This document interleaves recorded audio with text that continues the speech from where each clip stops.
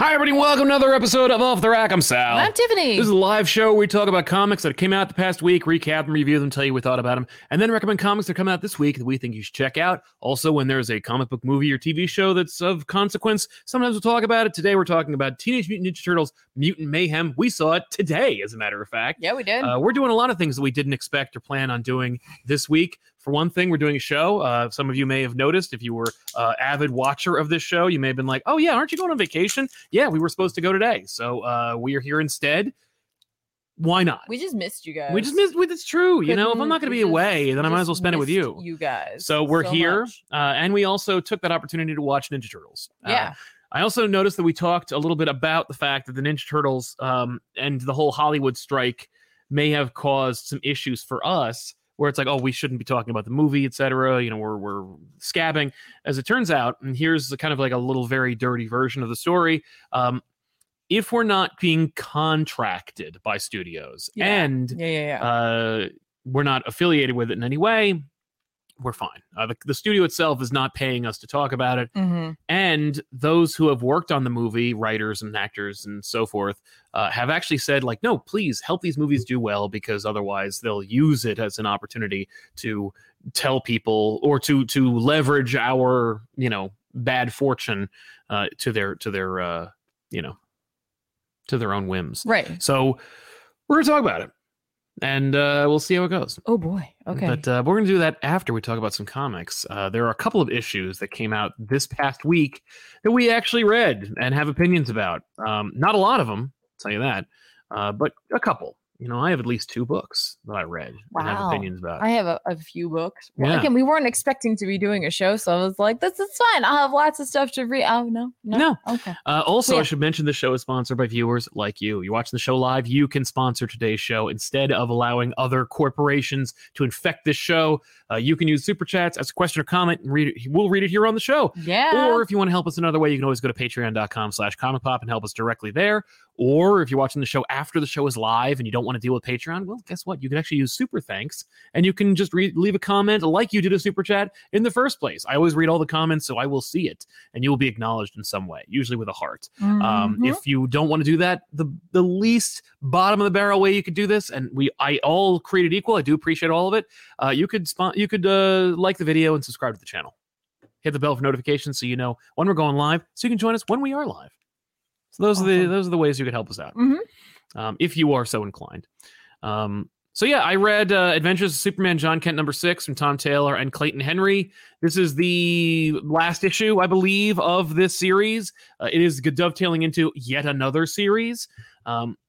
This is kind of like my final thoughts on this whole book overall. Okay. The idea being, like, you know, John got messed up during Lazarus Planet. They've been teasing him becoming Electric Blue John. He's never done it. But he has almost been that for over 6 issues. Right. And they also tease that this whole series is kind of going to be the ultimate battle between John Kent and Ultraman. Of course, Ultraman stranded John at a young age and kept him artificially. He's the reason why John is artificially the age he is, upsetting most fans of the character. He's like, you ruined a lot of things. Yeah, so we figured, like, this will be fun. It'll be kind of cathartic. Well, screw you, because it's not really about that. It's about Tom Taylor's other works, which is Injustice. So John ends up in the Injustice universe, and I think that Taylor was trying to kind of like make this fit in continuity with the Injustice series somehow. Not like that, you know, it's after everything, but rather that this is set before everything, so you can read your Injustice books and then go, oh yeah, and this is the period in random Injustice where John showed up and maybe made Superman reconsider his actions. Oh wait, no, he didn't. The art was, as always, industry standard, but nothing special. I don't mean to disparage artists. I think they all work tirelessly. The book came out on time, and it was consistent, and it just wasn't my cup of tea. It wasn't exactly what I was looking for. It didn't have the dynamism that I was looking for from a Superman book or from a AAA selling Superman title. Overall, the writing itself was a little ham-fisted and a little hacky, just a little tiring. There's a lot of Tom Taylor's John Kent Superman where we need to establish that he's Superman. You know, Like he is Superman now. He's the Superman, even though we have his father who is Superman, and he was going to be old and kind of like forgettable, but now DiDio's gone, 5G's over, and Grant Morrison's never going to write another Superman book again. So we're good. Like whatever. How about 2 Supermen? And you know what? The world's got plenty of room. You know, you got Connor, who was in space and everyone forgot about him, and you got the rest of them. Super girls, super children. There's 2 other children. There's plenty of Supermen to go around.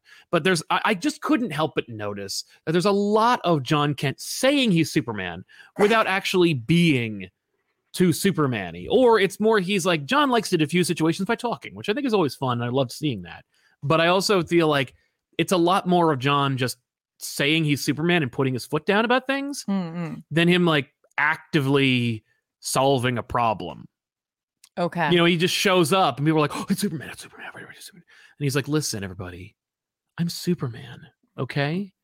And that means something. Yeah. And they're like, yeah, I know, you keep telling us. What does it mean? It means that, like, I'm trading on my dad's cachet. It's like, listen, I'm going to arbitrate this disagreement between these 2 labor unions because my dad used to own this practice. And if you remember, he worked here for 30 years. Yeah, that's true. And who are you? I have his last name. That's really not what I mean. I feel like that's not what they want. That's not who John should be. And I don't think that's who John wants to be. That's not who anyone who's writing John thinks they're that they don't think they're doing that. Right. But that's how it comes across. Okay. At least to me. And for my money, that ain't what I'm interested in reading. And I've normally skipped the series, but I was like, oh, John fighting Ultraman, John going to Injustice? That's fun. That's what it is. It's just kind of like, oh, I didn't need to pay full price for that. How about you, Tiffany? I read Moon Knight number 26 this week. Oh, I wasn't sure we'd had time for Moon Knight. If I had time? Yeah. I made time for Moon Knight. And if you notice on the cover of this one... Moloids! Well, I was going to say, who are the gods? What? Logo on there. Oh, no! Jonathan Hickman's gods? Yeah. Or GODS? Yeah. Like a couple of books this week had... that on there. Okay, what does that mean? Like, kabam. I think it indicates that it's like there's going to be a character in there. Oh. From them. Okay, so like because Jonathan Hickman has this whole new big X-Men or Secret Wars-esque thing he's working on that is not Ultimate Invasion. Bingo. And it essentially is going to be hopefully more successful than the DC Dark Matter universe, where it's like, hi, I'm a creator you know and trust. Yeah. Here's a bunch of new characters that are complements to real characters that exist in the Marvel universe. Hopefully you like them as much, if not more so. Yeah, and I think it's partial. Well, again, I'm just gonna read that book when it comes out. Right. I'm trying real hard not to be like I'm gonna do all the research on it and try to figure out every. Right, no. How about just read it and we'll see how it goes. That's what I'm here for. Because it's Hickman books. I'm just like, take me on an adventure, Jonathan Hickman. I'm prepared to take your hand. Let's go. True. I do believe that at the end of this issue, there is one of their characters. Okay. I'm not 100% on that because I read this one in haste, like right as we were coming over here. Sorry, everybody. Yeah. I was like, oh my gosh, Moon Knight. Yeah. And I won't lie, part of it was because of the fact that I cover purchase from Comixology and I wasn't looking at the title and my brain didn't register Hunter's Moon as Moon Knight. Right. And so like I was like, okay, that's fine. Whatever that book is, I can get to that later. It's totally cool. No, wait, hang on. That's the main Moon Knight book. Yeah. Oops. So I definitely went ahead and grabbed it, read it. By the way, great issue. Really great. It very much focuses on Hunter's Moon. This cover is not a lie.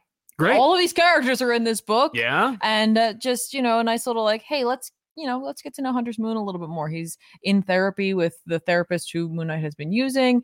He's talking a little bit about how he had his first resurrection, which is like the last resurrection that Khonshu can do, reminding us of that, which I appreciate that little reminder there that Khonshu can't bring people back right now. There seems to be a lot of that going around Marvel at this time period. Interesting. But, just getting to know him a little bit and getting to know what he's worried about, because he's worried about the fact that he's like, I don't know if I came back right. That there's this, reservoir of other Moon Knights out there, Mhm. you know, previous ones kind of like the avatars in a way. Yeah. But that when he came back, like the levees are a little messed up. And, Okay. you know, at one point, you know, he got really hurt recently in a fight, and Yeah. like a more like the first like primal one came out and like nearly Oh. killed this dude that he really needed information from. He's like, I knew I needed information from this guy, and like I just couldn't stop him. Yeah. Yeah. So it was like it's kind of cool, and he and the therapist established like a bridge of trust. We learn his first name, so it's really well written like issue. Just like not necessarily a standalone, definitely going to be like feeding Part of into the saga. like part of the saga, feeding into it, but like a moment of like breath, Cool. which is really I think what Jed McKay really tends to like excel at is giving you these opportunities to go like, okay, cool. Like now let's go to the next one. Yeah. I mean, like, but not just going from one to another. Yes, and I believe we've talked about this before, like the idea that like they do that in Ghibli films. Mm-hmm. The idea of Ma, yeah, like that the moment in between the clap, like, or like the applause. Clap. No, a clap is Ma, and it's like that, like. It gives you the anticipation, and that's kind of what this was. And at the end, I believe we see the gentleman who he put into a hospital room. Yeah, there's someone in the room with him, and I believe he's one of the characters from the upcoming Who Are the Gods. So cool stuff. Cool stuff. Okay, there. Like I said, just a good issue because. And how's Sabatini on art? Great, like great looking. I mean, very different, but when you do an issue like this, when you take that break, it's okay, I think, to go with an artist that's different. If you're trying to give your artist a chance to catch up, definitely, this is the time to do it. Like instead of like mid arc or like mid, like, you know, like, oh, here's a bombastic issue that's gonna like launch into the next like the rest of the action sequence. Oh, we had to change our artist. No, this looks good, and Sabatini does a really nice job on the art. Nice. All right, cool. Let's see. I also read. There it is. Night Terrors Batman #2 from Joshua Williamson and Guillaume March. This is, of course, the final issue of Night Terrors Batman. So, nice little wrap up. This is an easy purchase. I got to tell you, like, this is... I did not read this. That's fair. I like this idea of taking, like, okay, if we're going to do a DC event, A, make it matter, and B, you know what? 2 months... push everything out of the way, doesn't really infect the main books, especially if we're going to normalize the idea of like alpha issues, omega issues, tie-in books, side books. You know, there's a cover for a series I'm not even reading called Night Terrors Robins. The image of Jason Todd like as a Robin, like emerging from a grave holding a crowbar. It was just a really great cover. Some fantastic art's coming out of there. That Harley Quinn cover. Fantastic stuff. Yeah, and the work in between the covers is still also really good. But this was such an easy decision to make because I remember reading Night Terrors Batman #1 earlier, and that one tied in directly with what was going on in the beginning of Night Terrors, with like the first issue I think that dropped, and I think that was the Blood one. But now we're here, and it's the last issue. The series is now done, and so I was like, you know what? Why not? Yeah, I'll finish it up. And this one directly connects to the next part, like to the end of the series. So we transition. But it also still feels like the second issue. Was this like required reading? Nah.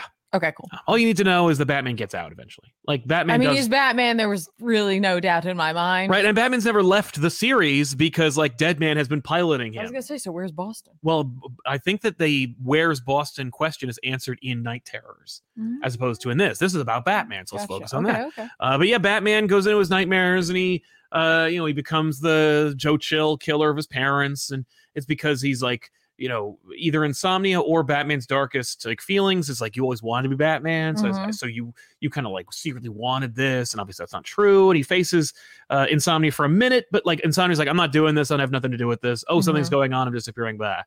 And so it's like, okay, he's here. He checks in. There's a secret door that's all locked up. Insomnia's like, is that where the Nightmare Stone is? He goes, yeah, I don't have it, man. I don't think any of us have it, honestly. Like, I think that you're barking up the wrong tree. And he's like, nah. And so it turns out that door leads to like Bruce Wayne's inner child, like his true youngest self. Oh, he's not dead? No, exactly. No, of course not. He has a giant penny, a dinosaur in the Batcave. That kid runs amok every time Batman's doing his own thing. I would assume it's also because it's connected with dreams. Maybe that's like when Batman's asleep, his inner child's like, you should get another bat suit. This one should be purple. you should make that giant dinosaur into a robot. You should have a protocol in place so that if you die, you could download yourself into the robot dinosaur. Then you could be the Batmanosaurus Rex. These are the ideas. So anyway, he gets in there and he finds himself, and he's like, I always wondered what the effect of seeing Batman would have on myself as an 8-year-old boy. Right. Would he be afraid of me? Right.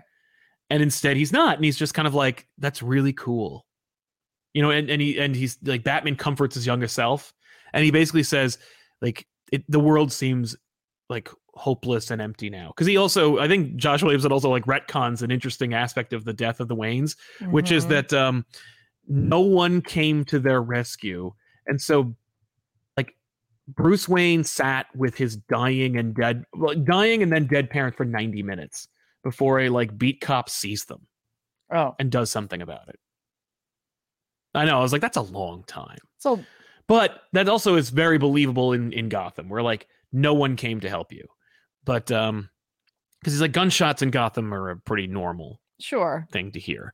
But anyway, he says like one day you're going to meet like people who can fly and who can run faster than anybody, who can deflect bullets with their bracelets, and like you're going to have children and you can take them all down. Yeah, and you could just destroy them. No, he's like, no. You know all their secrets. He says that they're all family. Like that one day you will have a family again. And I'm like, that's really cool.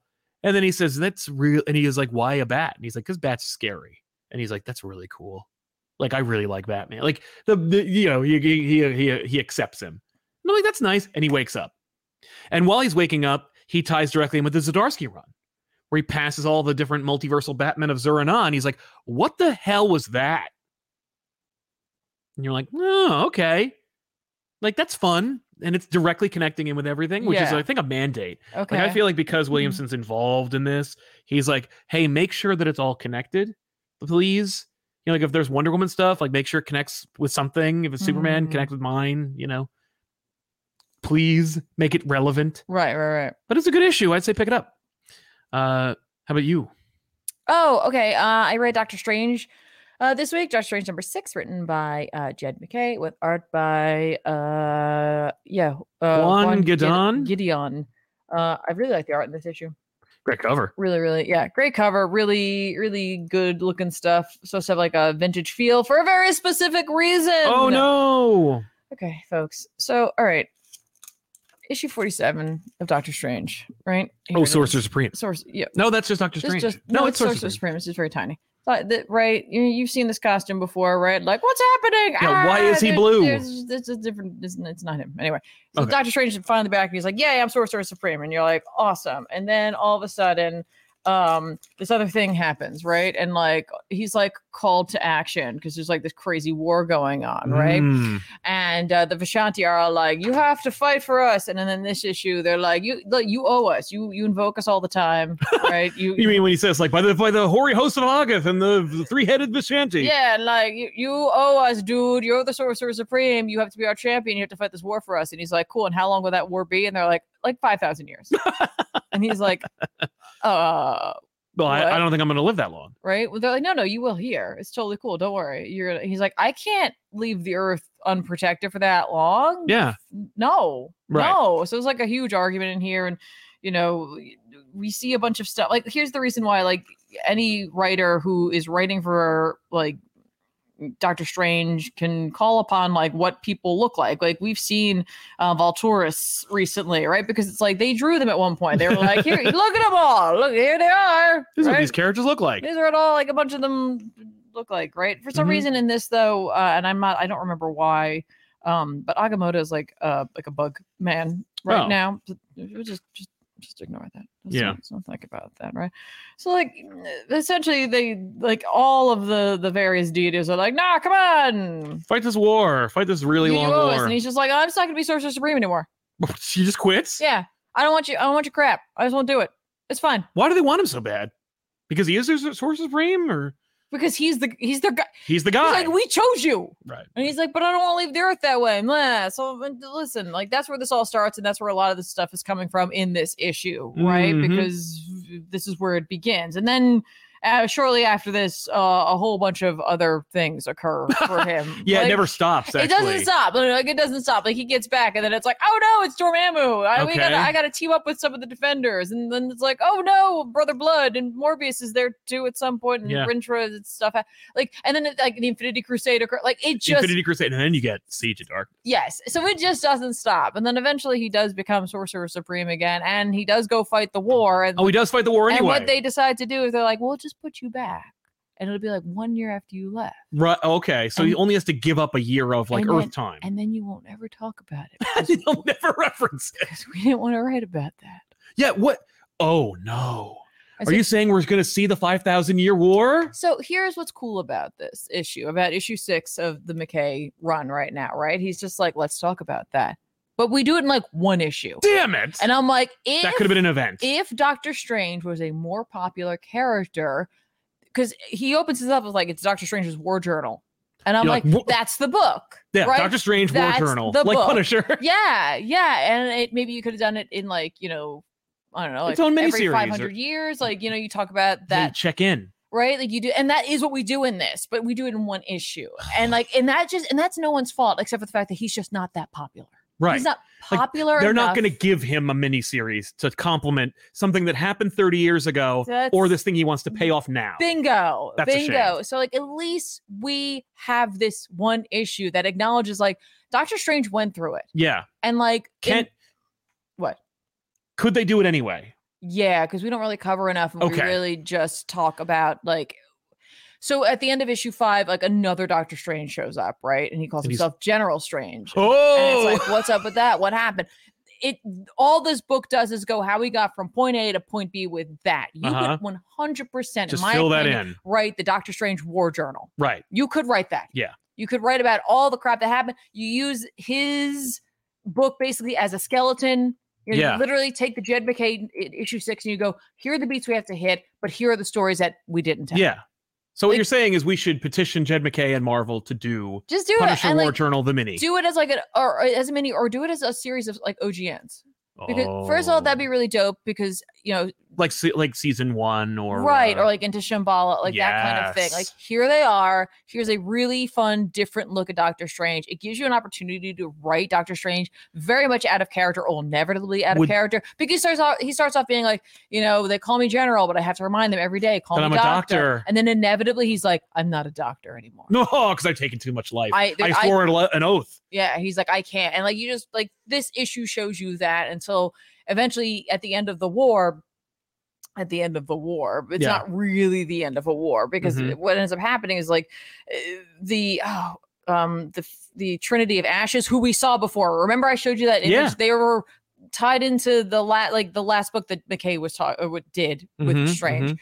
That they are like they're scared. Yeah. They're scared of like the war dog of the Vishanti, which is Doctor Strange. Yeah. And so essentially they're like, let's just peace agreements. We're right. Cool. They just yeah. We're cool. The only thing we want, that we have only one request. And he's like, I don't want to do no. I've gone too far. Too many lives are gone. I have given up too much. We're finishing this. I'm gonna get them. We're going to kill them. Okay. And it will be done. And they're like, Vishanti's like, yeah, we kind of think that the peace deal is actually a good deal. Yeah, no, it sounds like, and they only want one thing. Right, but what is it? And they're like, well, how many lives? And they're like, only one. Is it his? Yeah. So like, but we figured it out. Don't worry. We got this. We got your back, Strange. Okay, here's what we're going to do. I know we totally bullied you into fighting this war and you've become a total monster, but here's what we're going to do. We're going to separate the monster from the man. What? And so we're going to make General Strange one guy, and we're going to make Doctor Strange another guy. And we're going to send him back. And we're going to put him in a crystal, and we're going to give him to you. And Doctor Strange is like, cool. I don't know what this thing is, because he doesn't remember. And he's like, I'll put it there. And they're like, listen, you have to protect that thing. It's filled with something very dangerous, and it's tied to your life force, so watch out. So McKay basically picks up that thread. He's like, that happens in his book. He invents that. He invents this, and then he makes it work with what's been going on. So because Doctor Strange died, the crystal was shattered or something. Yeah, and so General Strange is back. Was he just running around?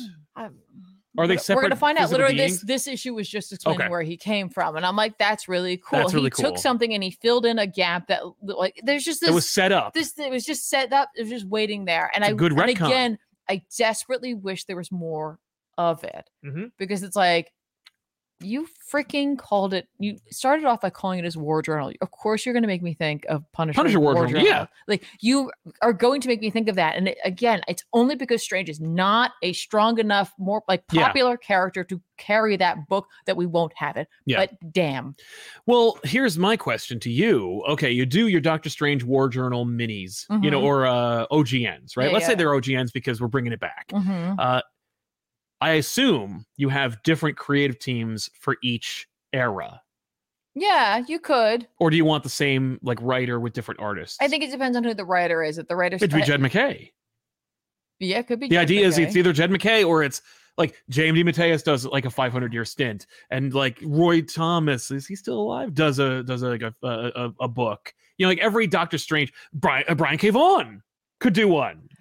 Yes and no. I think you really need to think about this because it gets real dark for him really fast. And I just need whoever's writing each of those like time periods to be able to write that style of story. So I don't know. So I'm just saying this was a great issue, but it just made me wish that he was more popular. Yeah, so that they could fill more of that in, because seeing Doctor Strange be like, we don't truly, we see a little bit of like how much of a monster he becomes. Yeah. But not really. Well, and I guess the idea is so they separate him from himself. They make General Strange a separate guy. Yeah. And then they drop him back into Doctor Strange, like number 50 or whatever. No. From the from the 90s. Well, 1 year later. And go 1 year later. And he's like, I'm back. I don't remember anything about where I was. Yeah, he's like, I know I did something cool. Let's not talk about it anymore. Anyway, moving on to the next thing. Then that's kind of how Strange was being written then, where it was just like, and now into the next thing. We would call back to that, but like Doctor Strange, like during this time period, it's just nonstop, right? Like it's just which is kind of cool. Stuff is happening to this book man never constantly. stops. Yeah, that's true. Man, I have a really awesome way of dropping books in which they fall perfectly flat, which I'm very pleased about. Exactly. Very, very pleased about that. But yeah, so kudos to him, right? Yeah, well done. Yeah. Good book, but like I said, just wish there was slightly more. I wish we could have more. I mean, that's nice. That means he's making you want to have more. X-Men also came out this week, and I was like, if we're going live, this is the one I have to have read. Right? Like, yep. Yeah. By the way, I see someone mention, like, didn't Jason Aaron have? There have been a lot of alternate versions of Strange. Yes, and that's just a thing that happens to Doctor. Jason Aaron getting one of those would be great, right? But I'm just saying, like, Doc has that happen to him a lot. That's true. It's just a thing that happens to him. Yeah, I mean, it happens to a lot of characters. So Duggan and Caselli. Yeah, X-Men 25. Yeah, art looks great in this book. Giving you some kind of Laraz vibes, but like the color palette on it, I noticed it's darker. It's kind of cool. Like it's just like a little more muted. Were all like that, right? Just a little more muted. Yeah. This issue really focuses heavily on Kitty. Yes. And like what her deal is, and how like it's an interesting time for her. Yeah. And people who are fans of her, I'd love to know how they feel about this. I saw a little bit of scuttlebutt online about people being very happy. Okay, because she is.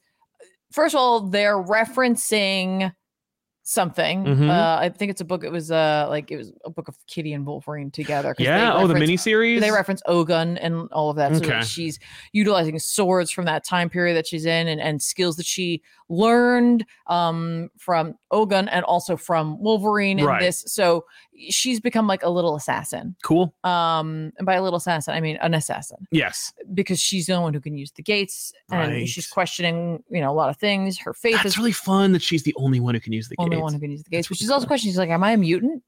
Yes. Like, if I can use it, can I, if she questions her faith, the whole thing, right? Yeah. This book is told, we jump around all over the place. We see the fact that, Sunfire is Sunfire.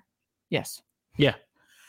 We were talking about Sunspot, Starfire. We were talking about Starfire recently, and I was like, yeah, no, I'm saying the right celestial body plus fire. That's right. She's living a trader's life. She hates it, of course. This is not what she wants. Nope. But she's in the limelight. We see the political setting on Earth that, Orcus has a hand in the White House. Iron Man Sentinels are standing outside to, make sure everybody's safe. They're telling the people that it's like, don't worry, we are helping mutants. to get off planet. Like they are going to Mars where they're welcome, which is not the truth at all. There's a war going on up there. Any mutants who are from Araco are like all out against Krakoan mutants. They're like, you're weak now that Genesis is there, obviously. Yeah. Others are being helped by curing them. Meanwhile, Dr. Stasis has Cyclops, so I'm sure he won't have him for long. But he's like, all you have to do is just tell them that like you absolutely orchestrated the attacks, and then we'll let all of you people go, like that we have. But otherwise, like people are gonna die. And Cyclops is like, bring it on. Yeah, I will kill you. Like It's all cool. Sync and Talon are really trying hard to formulate a rebellion of sorts. They have Rasputin there, and there are some other mutants, but they're just really trying to get a census, first of all, of how many mutants are still around, what they're doing, and how they are, if they're okay. And Kitty's a big part of that, but she's been acting so rashly. Like she returns from like a mission she was on. She's got like a cut, and Sync's like, hey, let's dress that. If you were at your A game, no one could touch you. Right. That's true. So like, I need you to rest up and focus. She's like, no, nope, not going to do it. Inevitably, she and Emma will have a conversation about that, where she's just like, what happened to you when you went through that gate? And we see what happened to her. And it's an incredible set of pages, like just cool, incredible. After Kitty falls through the gate at the end of the Hellfire Gala, there's a bunch of guys there, and she's like, hey, maybe you're like, I'm warning you, like, don't do this. And they're like, ha ha ha ha ha ha. And she just snaps and she kills them all. And she's like, because I can't let them know I can go through the gate. Right. So I got to go through them instead. Yeah. And she just kills them in really horrific, amazing ways. And part of it, she's like, I learned a lot of this from Wolverine. Yeah. And I'm like, she got her own berserker rage. Yeah, fair. We also deal a little bit with the Kamala Khan fallout. Oh, okay. Right. Where it's just, we see a part in which she's going back home, and Emma's with her, and she's disguised as a Tony Stark's assistant, Hazel. And she's like, she doesn't want to do it. She's like, they're going to be like, she's like, don't worry, they're really happy, they're excited you're alive, like it's okay. She's like, no, I know, but like, and she goes inside, and her mom has like white eyes. She's like, what the heck? And Emma talks to her. She's like, this is my gift to you. And she's like, I'm going to just remove the memory of you dying. Yeah. From them. Oh my God. So that you don't have to worry about that. And in fact, like, what are they going to do when like the postman is like, hey, your daughter died? Because she retcons it.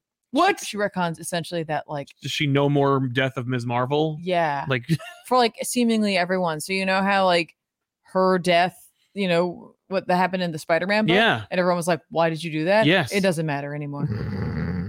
So it's like they never did it. Yeah. Who would have thought that would happen? Right.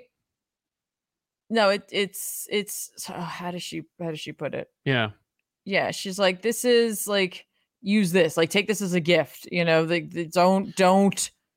Yeah. You're an X-Man now. Deal with it. Moving on. No, she's like, no, you're not. Don't come with us. She's like, you get it's a bad time. It's a bad time to be an X-Man. I wouldn't worry about that. It's a bad time to be one, and they're just going to come after your family. Right. Like, if they know you're a mutant, they're just like, I wanted you to say that you were a mutant. I really, really wanted you to like come out at the gala, but that's not going to work. Yeah. So don't worry about it. She's like, I've done this stuff kind of thing for Kingpin. It's all good. Don't worry about it. Okay.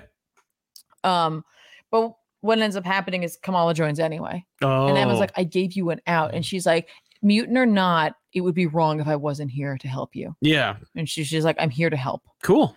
We also find out that the Avengers are there. They're everyone's secretly meeting underground. Like Cap's like, I'm with you. Yeah. And he's like, and like the narration says, like Cap knows how important it is to like have that visibility where he's just like, I'm with you guys. Like, what are we doing? So like, essentially they're just fact finding at this point. Like, where are mutants? What are they doing with them? Right. Another kind of major like mic drop moment for me, which I legitimately gasped in this, is like, we're talking about like Forge, because Forge is like, before the gala, he was like, "Oh yeah, I've got this whole like I'm going to try to use the treehouse technology to help other places." So like he's preparing like his notes for that. It's like they can reveal that. It's kind of when the shit hits the fan, and the portals go down, and he's like, "The vault." Oh, that was what was keeping them in. Oh, yeah. So the vault opens. Presumably the children are free. So okay. It's like, oh yeah, and one more thing. Yeah. Cool. That huge pile of crap. Yes. Yeah. Yes. That's awesome. So, this was a really good issue, which was like, we're not going to pretend like everything's hunky dory and awesome. Like we can't possibly do that, but it does keep up the steam, and it doesn't feel like a misery fest. It's more like okay, let's make sure we understand where players are and go from there. Right. So, right. Love it. That sounds great. Keep up the momentum. Yeah, exactly.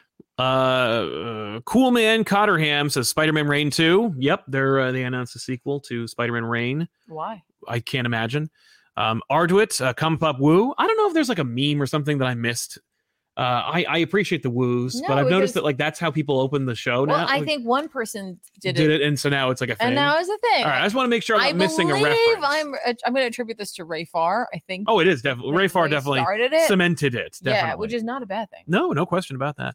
Ali Alziadi, hello. I hope you're well. Speaking of turtles, apparently the toys that made us exaggerated Eastman and Laird's breakup, and they were on good terms and still are. That's good to know. I hope so. I hope that's true. I haven't seen them do any interviews together. I've never seen them travel together. Whenever I see Eastman, he is never with Laird. I've never seen Laird at a convention. Toys That Made Us certainly does play into an overwhelming feeling that seemingly we all kind of agree with. But yeah. I hope that you're right. Thank you. Bryce Harriet, first time I'm older than Turtles. Wow. That's fun. Dylan Helms, hey Comic Pop, first time supporter, love the Turtles movie, took my girlfriend to her first con yesterday. Any tips on book hunting at conventions? Well, it kind of depends on like what you're going there for. Sometimes I go just to discover something new, and that's a little easier because you're just kind of looking around. Otherwise, if you're trying to complete a collection, have some either like list, like a list somewhere. It doesn't have to be an actual list. Just keep it on your phone. You keep it on your phone of what you have already, so that you can reference it. Because otherwise, you'll end up with multiples. Like I have of certain things where I'm just like, I know this cover, or I don't know this cover, so I must not have it. And it's like, no, I have 2 of them. I've got 3 of them now. Great, excellent. Exactly. So I would definitely do that, and have an idea in your head about what certain books you're looking for and their price range. Yeah, and what you're willing to buy them for, and like just to do a quick little spin around the con just to see if anyone has any deals. You could start there and then go out from there. Exactly. I'm trying so hard not to make noise, but put these books away. It's okay. 60-second comic facts. Turtle Power. Who's your favorite character from the TMNT universe? I'm going to say Donatello. It's just my favorite turtle. I don't really care about the rest. I mean, Casey Jones is pretty great, but it's really rare. It's not Muckman? Muckman's hilarious, but only from Adult Swim. I love Raph. Yeah. That's what I have to say about that. Cool Man says, I'm convinced we're not going to get a good Amazing Spider-Man comic until a universe reboot happens. No, it just takes one good writer. That's all it takes. And it just takes one, like, either an editor-in-chief who's strong, or a president who cares, or a writer who's excited, who has like cachet. It's ironic because Zdarsky didn't want to get pushed around by Marvel editorial, who would have forced him to do things that happened. I guarantee you, Wells didn't want to do half the crap that happened in this series, but Zdarsky probably would have been forced to or expected to do those things as well. But now that he's so popular and he writes Batman, like he has more power now than he ever did, and you have the ability to just go, no, we're not going to do that. Fodderbox Kid, hey guys, glad to catch the live. I'm reading Tradmore's Doctor Strange book today, and I'm about to make a jump into manga with Volume 1 of Berserk. Well, you could do worse than Berserk, I imagine. People love that series. Yeah, absolutely. And we just got we're getting a hardcover of that Tradmore Doctor Strange book in the next couple of days. Excellent. Dylan Helms, also a major thanks to Tiffany for igniting this love of X-Men in me that I didn't know I had. Currently reading Ten of Swords. Excited to catch up. Yes, Ten of Swords. People are like, what's your favorite event? I'm like, I always go back to that one, mainly because I was so like into X-Men, and not that I'm not now, but like at that time I was excited to be on board on this like ground floor of this new like era for X-Men, but also all the magic and mysticism in that book. And it just felt nice to have all the writers working together. Totally. So cool. Dante Cook, this is a super late, but thank you, Sal, for covering Image's Angela. I love that 2-second run of her so much that I hunted down 2 copies of all of it. One day Marvel will give us a new Angela run one day. Yeah, all the Angela has to do is appear in the next Guardians movie or something, and we're going to get her. They'll just do an Angela War Journal. Angela War Journal. We'll get an original. Dude, if I could get... pitch is character War Journal. I would take a Neil Gaiman, Greg Capullo, Marvel original graphic novel of Angela. That'd be really fun to see now, especially given the miniseries that we got 30 years ago. Glass Man, the moment I'm Batman... the moment in Batman Night Terrors as Batman's talking to his younger self is quite a touching moment. Love to see Williamson on an all-star podcast. Well, that's the show that exists thanks to being... love to see Williamson. Yeah, me too, man. No, that's his show. Like All-Star is called that because I wanted it to be about all-stars like Joshua Williamson. So the show is Josh's and mine. We're recording one this week, actually, to cover the month of August. So, yeah, I'm looking forward to that. Thank you very much. Alziati, did you hear that Garfield will be open to Amazing Spider-Man 3 if Feige was involved? I mean, who wouldn't be, right? I think that Garfield should be interested in it regardless, but I'm down for Amazing Spider-Man 3. I'm okay if they don't make Amazing Spider-Man 3 and they just go, okay, so he's the Spider-Man of the Venom-verse, which also includes the Morbius verse and all the other crap. Like, the Spider-Man that we have is that one. And then he can die. I love Garfield. I think he's great, despite the Monday problem. No, I love Andrew Garfield. He's amazing. He's my favorite Spider-Man on screen, but I also don't want Tom. Every time I hear about Tom Holland and Spider-Man, they're always talking about like him swinging off into the sunset. And I'm always like, shut your goddamn mouth. Everybody who wants to see Miles replace a like essentially 19-year-old Spider-Man, like get out of my face with that. I'm not saying that he's 19. Corrections in the comments are coming immediately. Yeah, but but age-wise, he would not be 20 something. Like anyway. But if they want to do that, you know, they could just have Peter Parker Spider-Man in the MCU and just keep going, and they can have Andrew Garfield do all the things they need, and then have Miles show up. Anyway, it works out perfectly. It's beautiful. Come on, let's do it.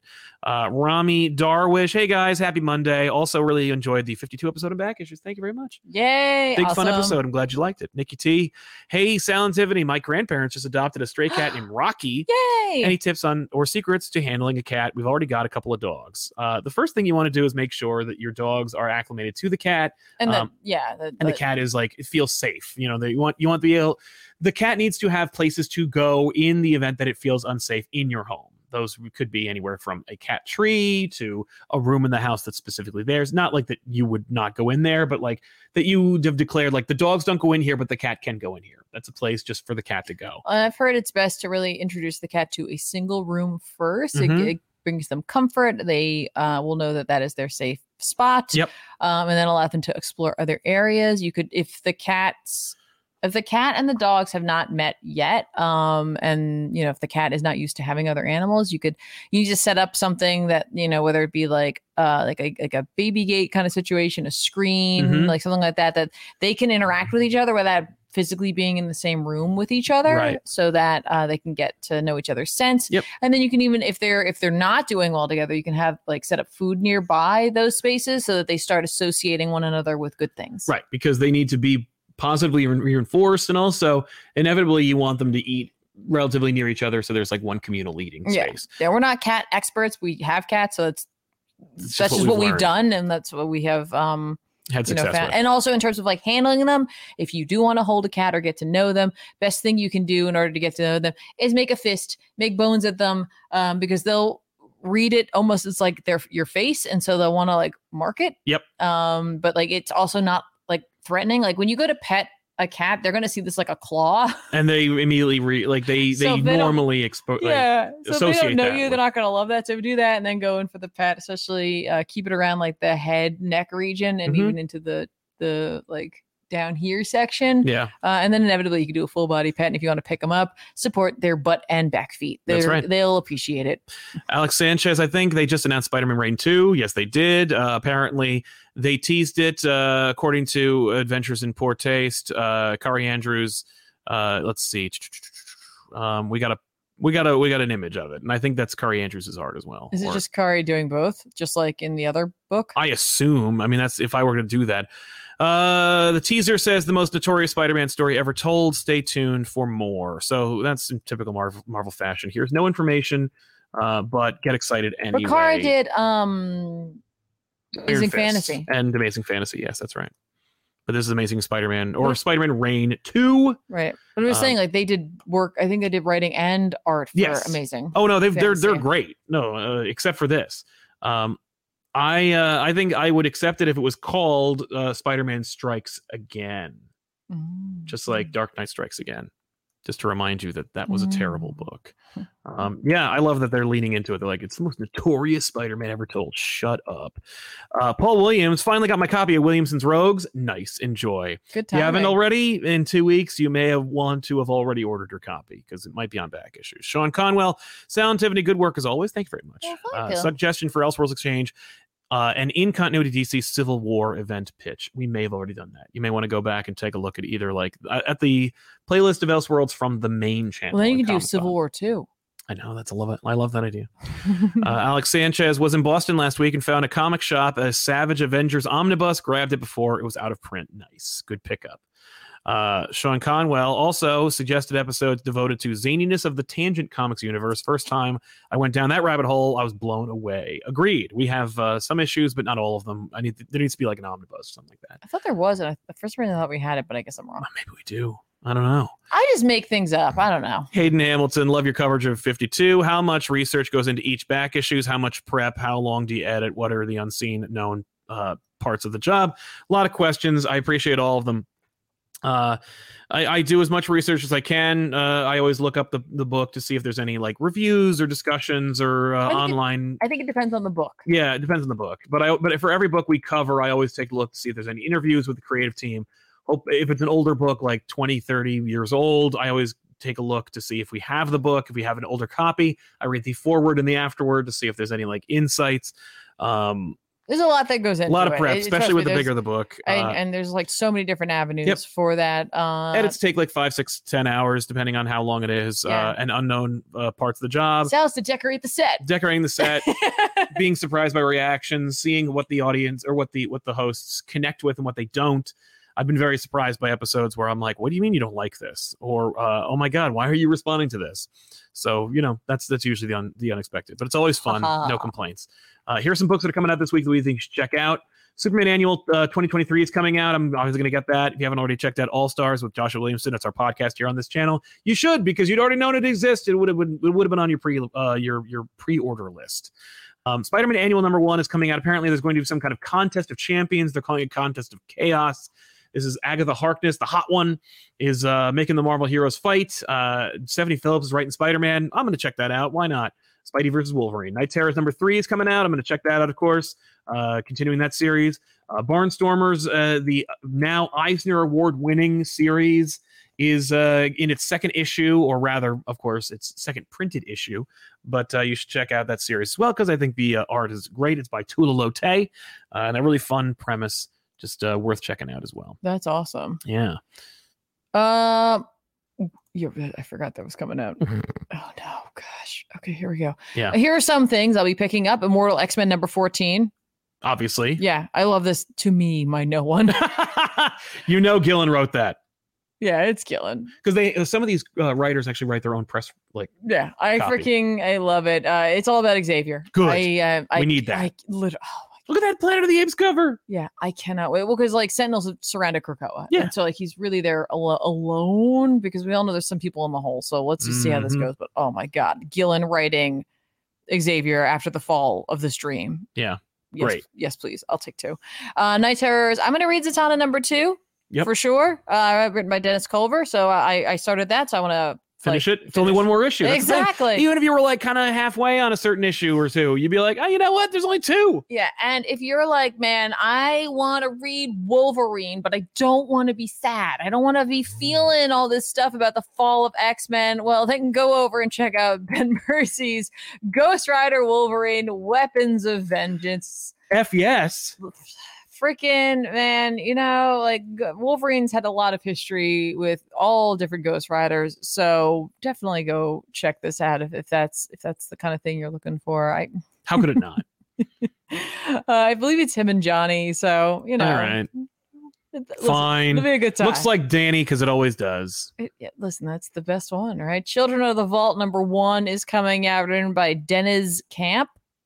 So we'll give it a shot. See how that goes. See how it goes, right? I don't know. Like, listen, how I said the other books weren't a misery fest. When we get into the Children of the Vault, that always makes me worry. I'm like, that makes me feel like it's a little bit of a misery fest because I'm like, they're just here for I don't know. We'll see. I'm not gonna judge until I read this. It is a mini series though, so they've been doing that a lot with like character kind of studies. Yeah, the Iceman book came out this week. Yeah, I did not get a chance to jump into that at all. But I also want to take a look to see what else might be coming out. I got to give credit to this Flash book.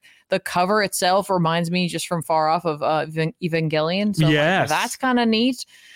If you've been reading the Size Barrier, Damn Them All, #7 is coming out. Size Barrier is great, so go back and read the rest of it. Totally. Gargoyles, don't forget they've got a spin-off series, Dark Ages, #2 will be coming out this week as well.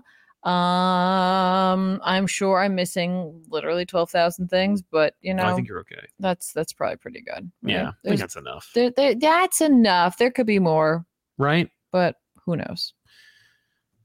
I'm sure someone does.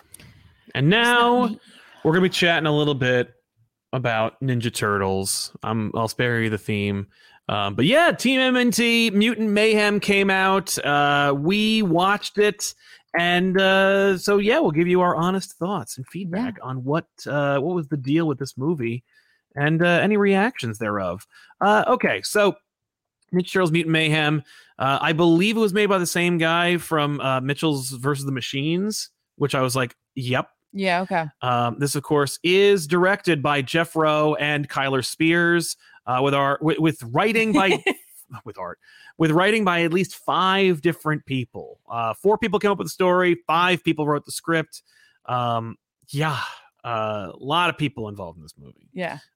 Interestingly enough, I didn't realize the guy who did Mitchell versus the Machines or worked on that, or had also worked on Gravity Falls, which would explain why Alex Hirsch was a voice in this. Yep. It's funny. Every time that we're like, oh, that's a cute movie, that really responds. I hope the youth of today respond to it. Alex Hirsch's name is usually on it. I'm like, oh, okay. Yeah, that makes sense to me.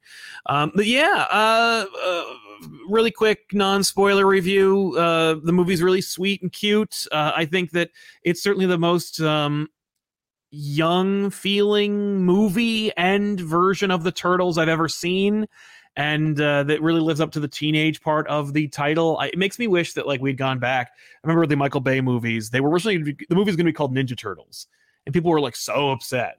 Like, why would you call it that? It's called Teenage Mutant. So they changed it to Teenage Mutant Ninja Turtles. It was going to have a lot of space and aliens and stuff in it. And they were like, why would you do that? And so they didn't do that. And instead what we got was one horrible movie and one really fun movie to watch one time. Right. And, but having it be called Ninja Turtles would have been oh, that really differentiates it, really sets it in that version.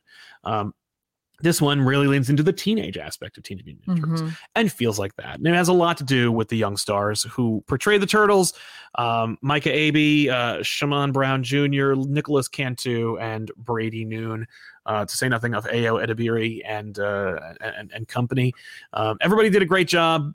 There was no weak link in this. The only thing that I always found confusing and weird was I didn't care for the idea initially because Splinter's supposed to be Japanese, that Jackie Chan's playing Splinter, not to mention the fact that there's a significant cultural shift between China and Japan, and of course the undercurrent of animosity between those two countries, but also the fact that Jackie Chan is a company man for his terrible government, and I don't really like seeing him talking ever really anymore.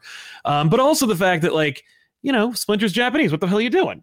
Wait, but not now. But not in this. No, he's just a New York rat. And we're doing that, and it's a weird holdover from the live action thing, where it's who cares what Splinter was? Yeah. He's just a rat from New York who learns ninjutsu from outside sources. Right. And so we got that in this. It's the only real thing I was that sucks. The only thing where I was that sucks about this movie is I'm why? Why? Now it makes sense and I get it. And certainly this Splinter is very much, he is more of a older New Yorker than he is a ninjutsu master or sensei for the turtles. It's much more of a father figure. So I get the motivation. There's no decision in this movie that isn't made in haste or without thinking about the story or the plot or the characters. No, but it will be interesting to see it going forward, because I mean, obviously, here it's a kids movie, right? It is straight up a kids movie. It's a kids movie, so like, so if you're like a 50-year-old man. Well, it's a kids movie, so I'm just, but that doesn't mean that kids movies can't have heart or depth. And like depth and like a plot that you can follow and it has nuance and subtlety, or that you can go on to be grander and such. True. This movie really was focusing a lot less on the ninja part of the Teenage Mutant Ninja Turtles big time elements. It was more about the mutant, the turtle part. Like that's everything really but ninjas. Yeah, and that's fine. I mean, they're younger, maybe they can kind of come into it, but it's funny when you think of the villain of this versus what they're teasing the villain to be next, and how intrinsically tied that would be to that component of their name, their title, I should say, and how they're going to square that circle. Yeah. But in terms of the movie itself, it's cute. It's there's nothing wrong with it. We were in a theater filled with children. Yes. There's a few like parents in there too, but there were just some kids.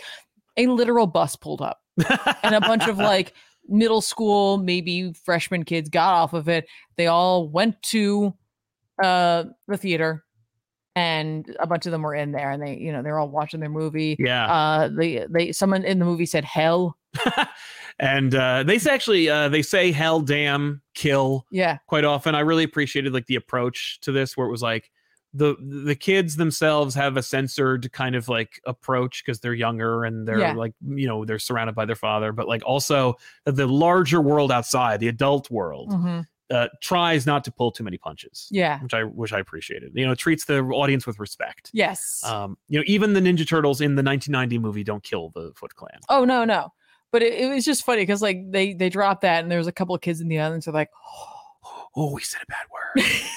And I have not heard that in a long time. It was adorable. Yeah. Utterly adorable. No, I really appreciated the fact that these kids, like these turtles, felt like teenagers. I thought that was great. I thought it was fun. I thought it was really clever for them not to lead with the Foot Clan and the Shredder, and to allow them to grow into that, to age up into that. Yeah, it's tough because every time that you have a Ninja Turtles adaptation, typically they're like, all right, well, here's Shredder. And of course, the first time the Turtles ever appeared anywhere, they fight Shredder, they kill him, and then where do you go from there? And it goes completely off the rails immediately. And that's pretty much the case every single time. Yeah. That the Turtles then get reinterpreted as like, here's Shredder, and he's defeated or he dies. Either way, you got to come up with something else. And of course, what do? Usually aliens. And it's like, you've lost me. Like there's a lot of that. And the more you keep going with the Turtles franchise, the more nuance, the more narrow and niche the property becomes. Yeah. To the point where people are like, oh yeah, no, I dropped off a long time. No, and it's funny, but instead of doing that, well, I was gonna say, instead of them doing the in the first movie, they kill Shredder immediately. Instead, they decided to go a different route and rip a different Band-Aid off that they could have milked for a little bit, which was they just introduced him to the world. Right. Yeah. Yeah. No, that's true. Like, that's over. Yeah. I mean, I'm sure they could, be like, oh, they no, could put the genie back in the bottle. Sort of, not really, but like, humanity knows. Yes. Humanity knows turtles exist. Yeah. They know about mutants. They know about turtles. They are aware. They watch them. Yeah. And that's, which honestly makes the ninja component even less important for them. Yeah. It's very much like an MCU Spider-Man movie. Which is fine. Like this movie's going down such a different path that folk who grow up on this will go back to the original version if they want to. The 2003 version of it. Yeah, that really fun cartoon that's like more gritty. Yeah, but I was also thinking the other movie they made, the animated movie. Oh yeah, that was I think 2005. With like Patrick Stewart as I loved that movie. But like it'll be so almost unrecognizable to them because they have gone such a different way or such a different trajectory for this. Absolutely. Yeah, it'll be interesting. Right. So getting in, we actually did already get into spoiler territory, but sure. We find out, a lot of stuff about where I don't really get this as a franchise because I'm like, where are you going to go from here? But I like that they're kind of like focusing more on the like story that we're telling right now. It's very much like it's funny how Hollywood is doing that lately, like with the new Spider-Man animated movie and everything, where they're like, clearly we are part of a franchise. We are conditioning the audience to expect sequels, but also we are going to react to your expectations like it's completely unrealistic and kind of inappropriate that you're talking about the next one when we just pulled off this Herculean effort of making this one. And it's like, yeah, but it's part of a series. In Spider-Man's case, you called it part 2. Like what are you talking about? Or part 1 of 2. Like, you know what I mean? So with this, but with this one, you feel that like they're going. You don't feel in the DNA of the story of this book or of this movie that it's going to have more.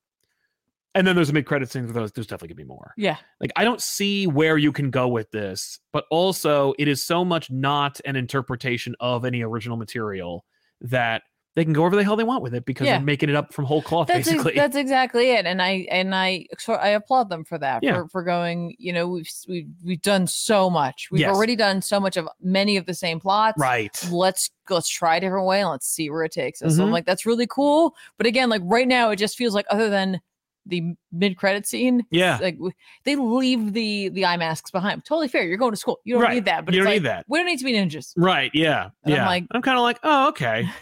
For me, I was like, oh, I mean, like, I got it. I liked it in the sequence we got, like where they're in school. Too, but I'm also like, well, don't lose it.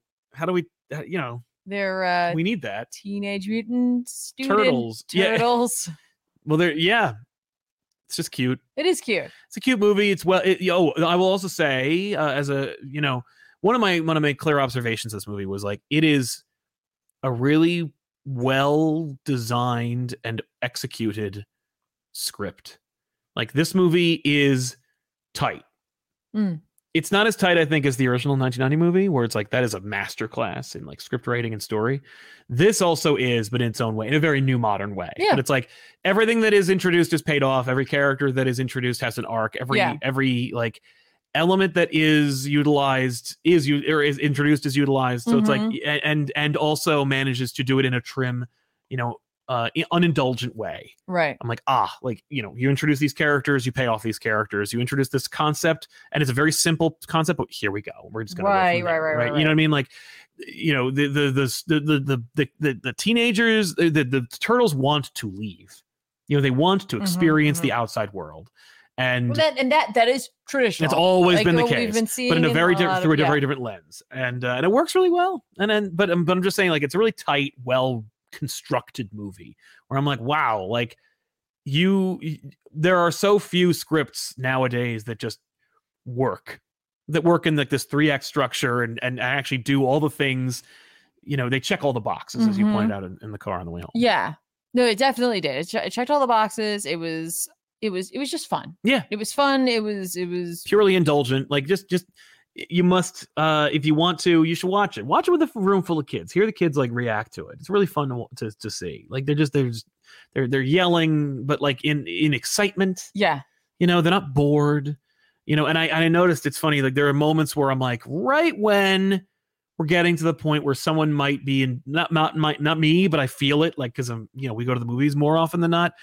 I can feel when people are going to take their phones out, and like about 4 seconds before people are conditioned to do that, scene changes or something happens. Admittedly, there were a couple of kids down the row. Yeah, who had their phones. Well, they were like trying to find things. Like, yeah, but they were also using their phone. Like they were doing it a little bit here and there.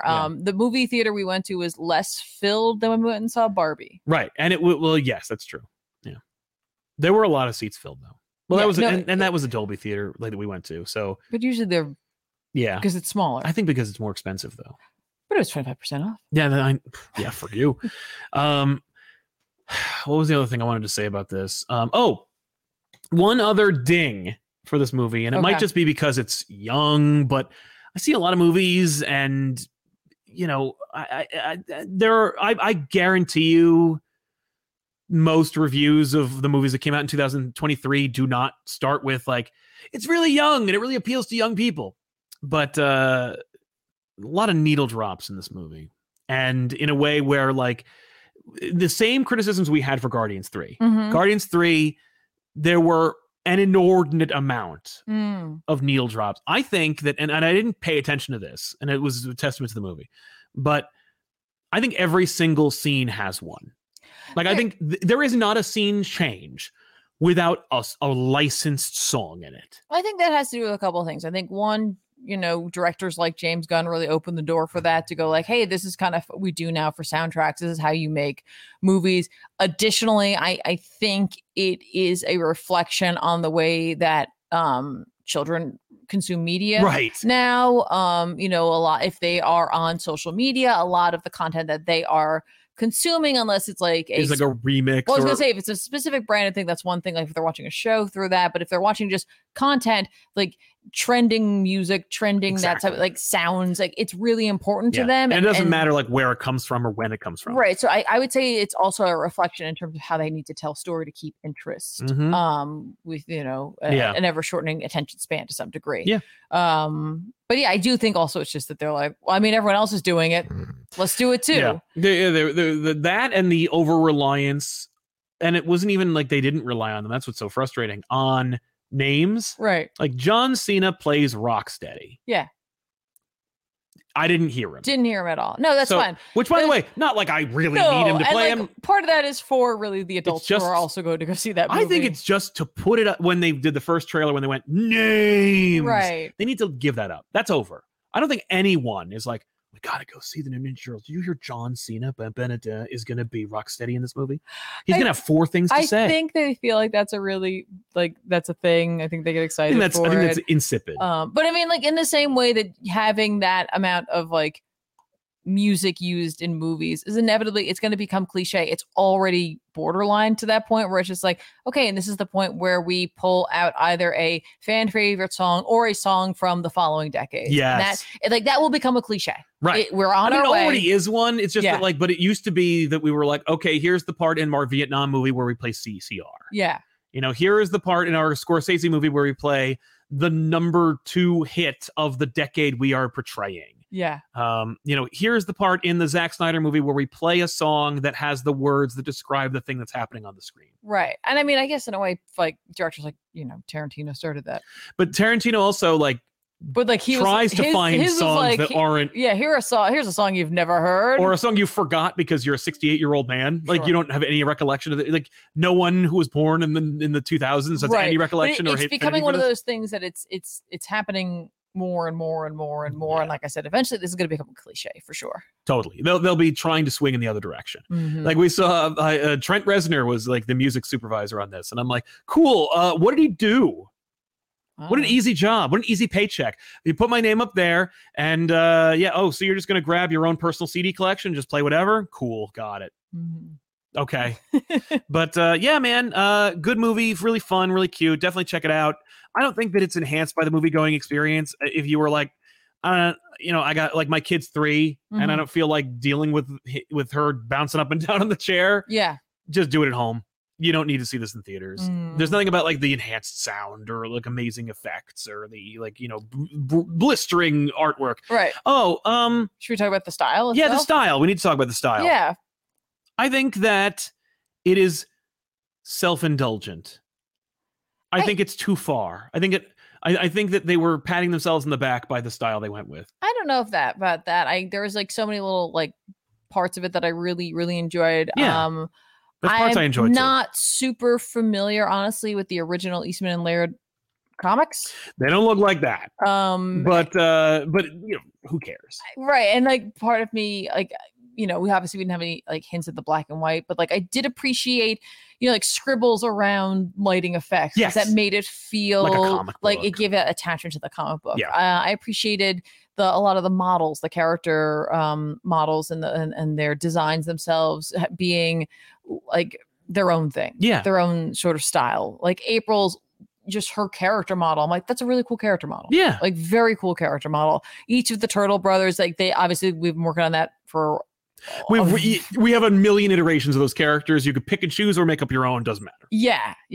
But they've been coming for a long time, just making each brother look a little different. Whether that be from, I think, when did they start doing it where they had just it was just a slightly different green tone. I think that was the 2003 cartoon. Yes, we started there, and then it just has kept going. Yep. I really liked their different looks in this. I thought they were really well done. Again, they did the slight green shift differences there. Yep. We're pretty much hooked on the fact that Donatello will be a nerd. He'll just have glasses. He'll be thinner than them. Huge, but I liked seeing them as babies because he was like Raph was like chubby. Yeah. I like that. We didn't really hit everybody over the head with their like much like in a very old vintage theme song what makes them who they are.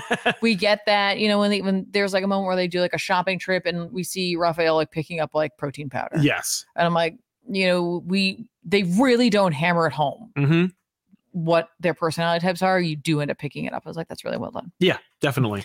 Yeah, there were a couple moments where like each character has their own very unique design. The universe has a very distinct feel that is consistent throughout. It's not like they just grab random characters from something else and threw them into this.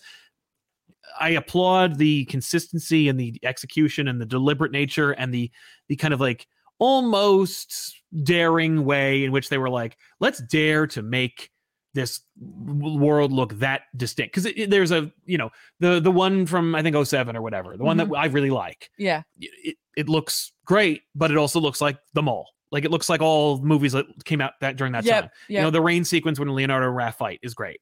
It also would have been completely out of place in this kind of movie. It's like that's just a different style. Well, they've left themselves open with how young teenage wise they are for that angst to come later. Yeah. Yeah. Once they have things to lose, once they have something to like. I mean, will Donnie go to college at this point? Is that what we're getting at here?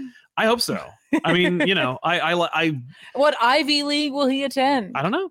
Will he get a scholarship of any kind? Of course he will. But I feel like, but there were a couple moments where like we're looking at and it's mostly from the random characters, from like characters that had no names, or where I'm like, this is very ugly. Like there were moments where I'm just like, I don't want to be looking at this anymore. And that was where I'm like, and if they had just pulled it back a little bit, like, and I really am colored by the there was a almost like a making of that I saw. It was like really just, it was a commercial. It was on Pluto, just got the old 80s cartoon, so I was checking that out, which was impossible to watch because it was like glitching, but there was like a little like a featurette. Okay. It was like 2 minutes long, so it was the length of a commercial break, and in it they were talking about how they went like, well, how far are we going to go with this? And like, just make it, we had to like, it feels like there was a very hands-on approach to the design. And they were like, it needs to go from like, make it look a little more off model, oh, that's too far. Oh, that's not enough, and I'm like, at some point or another, I went, I think you just, you were in the room too long. Right. And when I say that, I mean, like when I'm doing editing, or when you're doing editing, I guarantee I want to hear your opinion on this. You're sitting there on a project. Let's say the project is like a 4-minute video, between 4 and 10 minutes. But it needs a lot of work. It needs a lot of like effort and time and creativity that goes into it. And you spent 2 hours on it. At some point or another, you have to leave. Like you can't, I can't look at this anymore.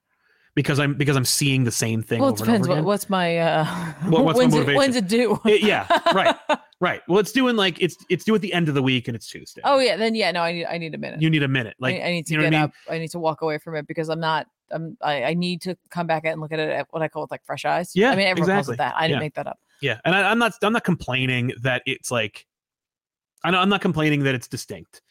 It's more just like, these are the things that I noticed. And we're critics. I'm going to be critical. Right. There were moments where I was like looking at the screen. I'm like, I do not want to look at this anymore. Sure. And it's like 2 seconds. It's very brief. But like when you're making a thing that is projected onto a giant screen that you can't look away from, you don't want a moment like that unless it's a horror movie. You know what I mean? Or you're trying to achieve an effect. Sure. But like, this is just more like, here's a guy and he's selling hot dogs and he's ugly as fuck. And I can't look at this anymore. I'm not saying he sold hot dogs, but I appreciate that kind of because, he looks like he belongs in this world. Well, I mean, and not everyone is beautiful. I just mean that it's like, sometimes there's like, an over beautification of absolutely 100%. Then again, I am looking at animation and oftentimes that's what I'm there for, but that's not what all art is anyway. So it's fair they went with a different way. They did the trope that I honestly was welcoming by the end because there are a lot of movie New Yorkers are jerks. And I was like, not that we're New Yorkers, but we are like we're the redheaded stepchild of New York. We're like their sibling, you know, like, hey, don't give him a hard time. We give him a hard time. You don't give him a hard exactly. time. And I'm like, all right. And by the end, when they were just like, hey, you mess with one of us, you mess with all of us. There was that moment, and I was like, there we are. Okay, yes, we thank did you. Yep, we're there. Yeah, it felt a little less ham-fisted than I've seen in the past. Yes, but it also was very much the thing. Yes, it was the thing. I was like, there we go. You did it again. You can't be, because you know what the LA people want to do. Right. They want to be like, I'm a friggin' idiot and I'm stupid and I'm a big jerk. I'm like, yeah, we are. Sometimes. Like, yeah. Sometimes.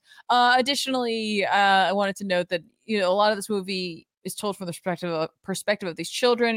Even in this, like, April's a kid too. Yeah. Like when in other versions, April was an adult woman who has a job. That's true. With these like teenagers who are so not, like, so in quotes, but everyone is a kid. The adults are people like Splinter and I guess the villain and some of the others who are presumably were older when they were turned. It's hard to tell, but it's so funny because at the end, like, when you think they're about to defeat the villain, you're like, that's not a plan, and then it turns out no, that was not a plan. But no adult in the room went, how is this going to work? And I'm like, right, because children have come up with this plan. Exactly. And they, so there's something pretty real about that. Yeah, I like that a lot. There's, weird, like, horse stuff. Like the horse thing, I was like, that was funny, but like played obviously to do that. Yes. Like the one horse falls off. I was like, okay. Yeah. But again, cute, fun, had a nice time. Your kids, you're probably going to have a nice, viewing of it. Yeah, I think so. I think you'll find something to like. Even those of you. There's a lot of pizza in it. A lot of pizza, but not. Which there better be. Not like the opening sequence of Secret of the Ooze. Were you also like surprised at how many characters they were like, throw them in here? They're part of the turtle family now. Yeah. Yes, I was. Which again, we're turning everything on their ear here. Yeah, like, that's right. Bebop and Rocksteady are not goons of the Shredder. Yeah. Yeah. Again, well, maybe they will. Maybe they'll leave. Who knows? My favorite versions of Bebop and Rocksteady are from that terrible movie, from Out of the Shadows. I know you like them. So great. It's might be one of the best on-screen couples in cinema history. Those guys are such they're such boosters. They are so endlessly positive. Yeah. They just yeah. They feed off each other. They should have just made influencer profiles and been done with it. I can't wait. Maybe they'll do that. They give Shell protein powder. Ali El Ziadi says, did you hear that Daredevil's filming in New York? I did not hear that. That's a shame. Because there's no actors or writing. What are they shooting? Also, that show is too long. Maybe they're just it's like 20 episodes. That show shooting B-roll things to cut to. I would do that. I would just shoot everything B-roll as much as I could of New York. That would save me a ton of money and time. That's a good idea. If they're doing that, great. Anyway, that's it. We want to thank you so much for hanging out with us. We'll see you guys next time on the all new episode. And I'm Sal. I'm Tiffany. So long, everybody. Thanks a lot for watching. Bye, everybody. Bye. Bye.